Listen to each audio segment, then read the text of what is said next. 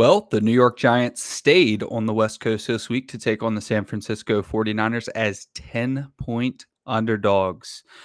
The total is going to be 44 and a half.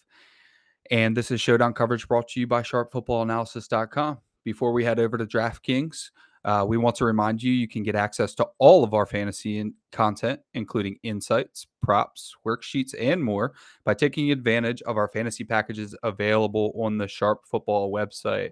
Right now, we're running a special for our listeners, code ANGLES for 15% off any fantasy package.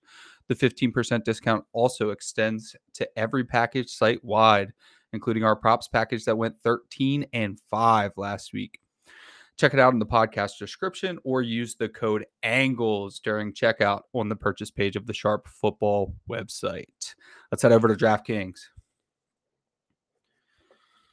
All right, this is going to be an interesting one. This is my least favorite type of slate. The reason why is because with the 10-point over-under and a team as dominant as the 49ers are, also a team that not only didn't look great for 1.5 quarters of this season, but they are without their best player in Saquon Barkley. It's pretty safe to say that the 49ers are going to cover that 10-point spread, which means that we have a pretty condensed player pool. There's not a lot of viable builds going on here. So we're going to have to work a little bit harder to get contrarian with these builds. That starts with Christian McCaffrey at the top. And it makes it especially difficult because his projection is so much higher than the rest of the player pool that it's going to be you're going to have a difficult time taking a stand against Christian McCaffrey at captain, even at 3,200, which is the most expensive I remember a player being. Maybe a little short sighted since there was a long offseason, but I don't remember a $13,000 player last year. I have seen it in years past, but I don't think recently. So, he's worth it. I mean, he has over 20 touches in each game, actually averaging 23 touches in the first two games. And not only that, but he played 100% of the snaps last week, which is obviously unheard of in most cases. That's probably not going to continue moving forward, which is a little bit of a teaser for the Elijah Mitchell section. But I mean, Christian McCaffrey at any price is going to be fair. So we're going to probably go with him at captain, even if he's going to be rostered at a really high rate. And we're just going to have to use other methods for getting contrarian with our builds with Christian McCaffrey at captain. Saquon Barkley is out. Brian Daboll tried to come out and give us a pump fake and say, I don't know. I wouldn't count him out. You're not going to play Saquon Barkley on a short week after a ankle sprain, whether low or high. So Saquon Barkley was always going to be out, but he does have the nice, convenient, big old out next to him, which leads us to Daniel Jones at 10,200. Daniel Jones is one of the only quarterbacks that I will be willing to play by themselves unstacked because of his rushing ability. So he's rushed for about 14, 15 rushes, I believe, in the first two games. And with Saquon Barkley out of the lineup, that's only going to be higher. So with the pricing factors into it a little bit, but with the pricing and Daniel Jones' litany of average receivers, it makes it okay to play him by himself if you want to, even in 49ers onslaughts with the defense. So I won't be playing any Daniel Jones at captain because I will not play a quarterback at captain if I'm not willing to stack them. And as we'll get to in a moment, I'm just not really super pumped about any of the Giants receivers. So I'm definitely not going to play him with two, and I'm not going to single stack my quarterback in the captain usually either. So we're just not going to have a Giant at captain probably for the first time this year. That's going to put us on Brock Purdy at 9,400. Had a fantastic fantasy outing in week one, and then in week two reminded you what a Kyle Shanahan offense can look like. So Brock Purdy is going to have a lot of really good real life games this season and very frustrating fantasy outings at the same time, which is what happened last week. I think he threw for about 220 yards, threw for no touchdowns, no interceptions, very average game, but the team did very well. And that's probably what we're going to see going forward. Brock Purdy is going to be fine. Sometimes he's going to hit the touchdown luck and it's going to look great, like he did with 2 touchdowns to Ayuk in week one. But it's not somebody that you're going to be overly excited about. Fortunately, on this slate, that doesn't really matter because Brock Purdy is only 9,400. He has that going for him. Also, you typically want to use the quarterback from your onslaught in your lineup. It doesn't have to be in captain, but you usually want them included in your lineup if you're going to run a 5x1 onslaught. I did include in the article on sharpfootballanalysis.com that I wrote for this slate that this is one of the only slates that you'll see this season where I'm comfortable doing a 4x2 or a 5x1 without including a quarterback from either team. And that is just because Deebo Samuel and presumably Brandon Ayuk, if he plays, can easily produce the same as Brock Purdy. And if they don't hit the over in the game, I know it sounds counterintuitive, but it's actually easier for the quarterback to find himself in the winning lineups if the game is lower scoring. In a lot of cases, you'll see it with Patrick Mahomes often. I mean, you already saw it this season. You saw it with Jalen Hurts. Jalen Hurts had a good game and he didn't finish in the optimal lineup a week ago. And it's because when the game is a high score, it's easier for position players to score than quarterbacks, and that pushes them out of the optimal lineup. And you end up getting to the end of the slate being overweight on Jalen Hurts, as I was in 150 max, and not having the best day ever, because Devonta Smith and AJ Brown had pretty big games, and DeAndre Swift had an incredible game, and there's just no room for him. So, and then Kirk Cousins, playing from behind. So there's a lot of outs to where your quarterback does not finish in the winning lineup when there's a very high scoring game. So don't be afraid to have a lineup without either Brock Purdy or Daniel Jones. It's rare that this happens, but on a slate like this, you do have to be unique somehow because the the builds are going to be very condensed. Leads us to Deebo Samuel. Deebo Samuel and George Kittle fall into the same category where it's we're going into week 3, so we don't have a whole ton of information. We do know based off of their careers what they are capable of, the ceilings that they're capable of having. Both players can be 30-plus point players. And in a case like this, you look at the over-under, you look at who's at home, you look at the 49ers where they're at right now, 3 games into the season, and where the Giants are 3 games into their season, and you just put 49ers into your lineups. It's not going to feel amazing once you have 5 49ers in your lineup, but it's just historically speaking, if the game goes as we project it to be, and honestly, I think the spread could be just a touch higher, then it's going to be littered with 49ers. So we're going to put as many 49ers into the lineup as we can possibly get. So that puts us on Deebo Samuel and George Kittle. Fortunately, George Kittle is 6,600. They've gotten pretty much the same volume through the first 2 weeks. I will lean to Deebo Samuel a little bit more. He's been a tough projection since Christian McCaffrey has taken over, or joined the team, just because the usage has been sporadic with Deebo Samuel. But I do still believe that he's one of the most valuable weapons. He's being paid as one of their most valuable weapons. So he's someone, like I wrote in the article with Deebo Samuel and George Kittle, they're the type of players that when you get a slate like this and it's a 10-point spread, you just play them, and eventually they're going to pay you back for whatever slates that you lost on. So we're fortunate in that it's very affordable to stack the 49ers. That leads us to Brandon Ayuk, who is injured but expected to play. He only played 53% of the snaps last week because he injured his shoulder in the game. He was limited this week, but he's being projected in. So with Brandon Ayuk in, that's just another weapon. Looked really great in the first week, and then kind of, I guess, regressed to the mean in week 2, where he was just kind of had the same volume as Kittle and Deebo Samuel. So it really looked like Ayuk was going to be the standout there in the first week. And then in the second week, it's just that's a Kyle Shanahan offense. It's just going to be someone's going to be the shining light each week. And if Kyle Shanahan has it his way, it's going to be a different person each week. Christian McCaffrey's a little bit different of a story. He shines a little brighter than everybody in the entire NFL, but outside of Christian McCaffrey, you're going to see a litany of people produce very, very good fantasy outings for the 49ers. So I would recommend in 20 max and 150 max, just getting as many combinations of Deebo Samuel, Brandon Ayuk, Christian McCaffrey, Brock Purdy, George Kittle as you can. Unfortunately, we have to get over to the other side of the ball, but we do have Darren Waller at 7,400, who falls right between Matt Breida, who I believe will be popular because Saquon Barkley played 97% of the snaps or something like that last week. Maybe he was a 100%er as well. I actually forget, but definitely over 95% of the snaps last week. And now Matt Breida is coming in with only Brightwell as his competition for touches. So Breida's going to be projected for a good 15, 16 touches just because it's a short week and there's no time for them to get somebody else involved.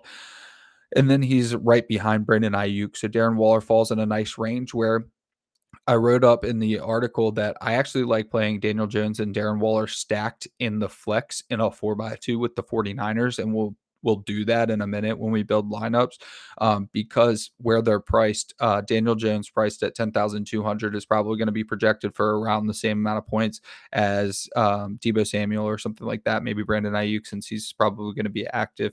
And then Darren Waller's not going to be projected anywhere near the 49ers that he's priced next to. So you're going to be able to get Darren Waller, who I do believe is the most talented receiver for the Giants at very, very low roster percentage and a reasonable price at 7,400. So he's really the only receiver that I feel you really gain an edge by playing Daniel Jones and Darren Waller. If you play Daniel Jones and like Isaiah Hodgins, now Isaiah Hodgins isn't even a good example because he's expensive for no reason. Darius Slayton's a good example, 5,600. If you play Daniel Jones with Darius Slayton at 5,600, you don't give yourself that big of a competitive advantage because Darius Slayton's going to find his way into lineups just as a salary saver alone. Darren Waller doesn't really afford you any salary relief, but he does carry the highest ceiling of any of the Giants players. So Darren Waller at 7,400, I really like. And then Matt Breida, he's fine. He's fine at 7,000. 7,000 is very reasonable for a player who's going to play as often as he is, even if he's not the most talented player in the world. He's a sufficient backup. He's done well anytime that he's had to take over a large role in the offense. So he's just going to be popular. He's going to be a popular play, but he's worthy of keeping into the player pool just for the simple fact of volume. It's a tough defense to go against for sure. Very, very tough front seven for the 49ers, maybe the best in the league. My money's on the Eagles. But either way, 15 touches for Matt Breida and a known receiving back, I'm comfortable keeping him in lineups. Isaiah Hodgins is someone I don't really understand why he's 6,400. I know he is a starting receiver for them for now, which is something else we'll discuss. But for now, Isaiah Hodgins is a starting receiver, but he has not been head and shoulders above any of the other receivers that are starting for them in Paris Campbell and Slayton. So I don't really understand why he's 6,400, except maybe since there hasn't been anything really shown to differentiate these receivers, they just defaulted to the prices from last year because at the end of last year, Isaiah Hodgins was producing well for them. But either way, I'm comfortable not playing any Isaiah Hodgins. I mean, if he scores a 90-yard touchdown on a slant, good for him. But 6,400 is just too much when George Kittle is 6,600 right above him, and I want to play as many 49ers as I can anyways. In 150 backs, maybe you tell yourself that story. Hey, Isaiah Hodgins is such a bad play that he's good. Unfortunately, that happens in Showdown, but he doesn't seem necessarily this week. Darius Slayton is someone who I would prefer to play at 5,600, and he falls in a price range where he might not be very heavily rostered in his own right, and he's playing the most percentage of snaps of any of the New York Giants wide receivers. Jalen Hyatt got this price at 5,200 just because of that really, really nice long grab that he had. And he should increase his usage going forward, especially since none of these receivers are differentiating themselves whatsoever. They're all fine. I mean, none of them have really underperformed either. It's just when they brought in such a crowded wide receiver room, I feel like the plan going forward was to see which players were going to separate themselves and then they would be the starters. I felt like the depth chart for the receivers for the Giants going into the season was written in pencil. And so I do expect that to change. Paris Campbell was the big money's relative, but he was paid a starter's salary to come over to the Giants as their third receiver. He's 4,400, which is totally fair, and he did get more volume last week, but the problem is that he has the least valuable touches of the bunch. Darius Slayton's a deep ball guy. Isaiah Hodgins is like a deep ball / possession type of guy. Paris Campbell is got a negative 65 A dot, so he's fine at 4,400. You know, if you want to include one giant and hope he catches a touchdown because he was getting that usage, but he's not getting the touches that make him valuable for 150 max or anything like that. Both kickers I like more than Paris Campbell for reference. Elijah Mitchell, I wanted to touch on because there's just no way Christian McCaffrey plays 100% of the snaps for the whole season.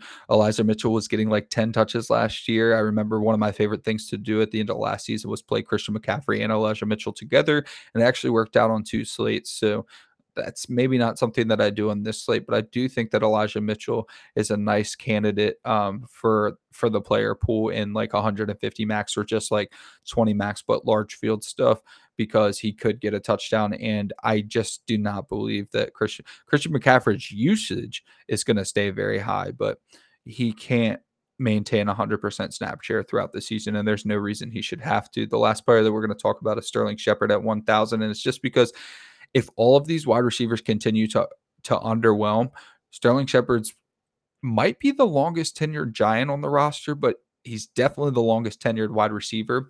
And the only reason I feel like his snap share has been between 20% and 15% in the first 2 weeks is because he's often injured, and he was injured at the end of last year. So they might be trying to maybe work him in slowly, but they're going to be quick to play Sterling Shepard if these wide receivers continue to not produce.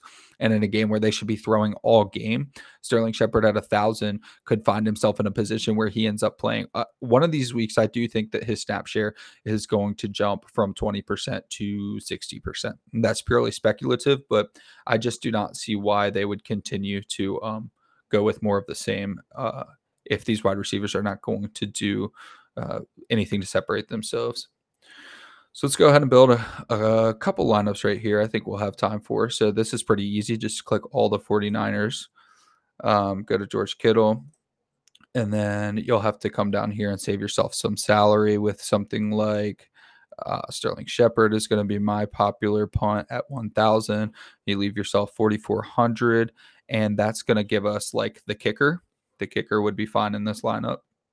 Not quite the defense. How much is the defense? 5,800. Yeah. So for the sake of getting the first one done, you could go Gano or Moody here. So I would go Moody just for the 5x1. So Christian McCaffrey, Brock Purdy, Deebo Samuel, George Kittle, Sterling Shepard, Moody. And you can see how it would be simple to put together a 20 max that looked just like this and just switch a few guys. You would do Christian McCaffrey, Brock Purdy, Brandon Ayuk, George Kittle, Christian McCaffrey, Brock Purdy, Samuel and Ayuk. You get the point. It would be very easy to just take this subset and just switch one player out, play the other kicker, play a different punt instead of Sterling Shepard, put Elijah Mitchell in there, and then come down from somebody else. That's a very simple build. And then something else that I wanted to touch on before we get out of here is the Daniel Jones lineup that I talked about. So let's stick with Christian McCaffrey at captain, put in Daniel Jones, put in Darren Waller, skip Brock Purdy, put in somebody like Kittle. Let's get the kicker in there. So let's get Moody in there, see how much we have left. Sterling Shepard's fine. So you have Christian McCaffrey, Daniel Jones, Darren Waller, George Kittle, Moody, and Shepard. Totally fine with this lineup. 3x3 is not going to be as popular as it has been in the past. Usually 3x3 is like a good 50-60% of the builds.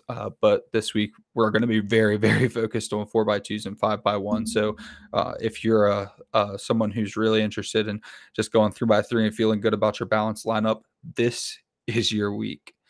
So that's going to do it today for Showdown coverage brought to you by sharpfootballanalysis.com. Thank you all so much for coming out. Make sure you go use your promo code ANGLES at sharpfootballanalysis.com, and we will catch y'all next week.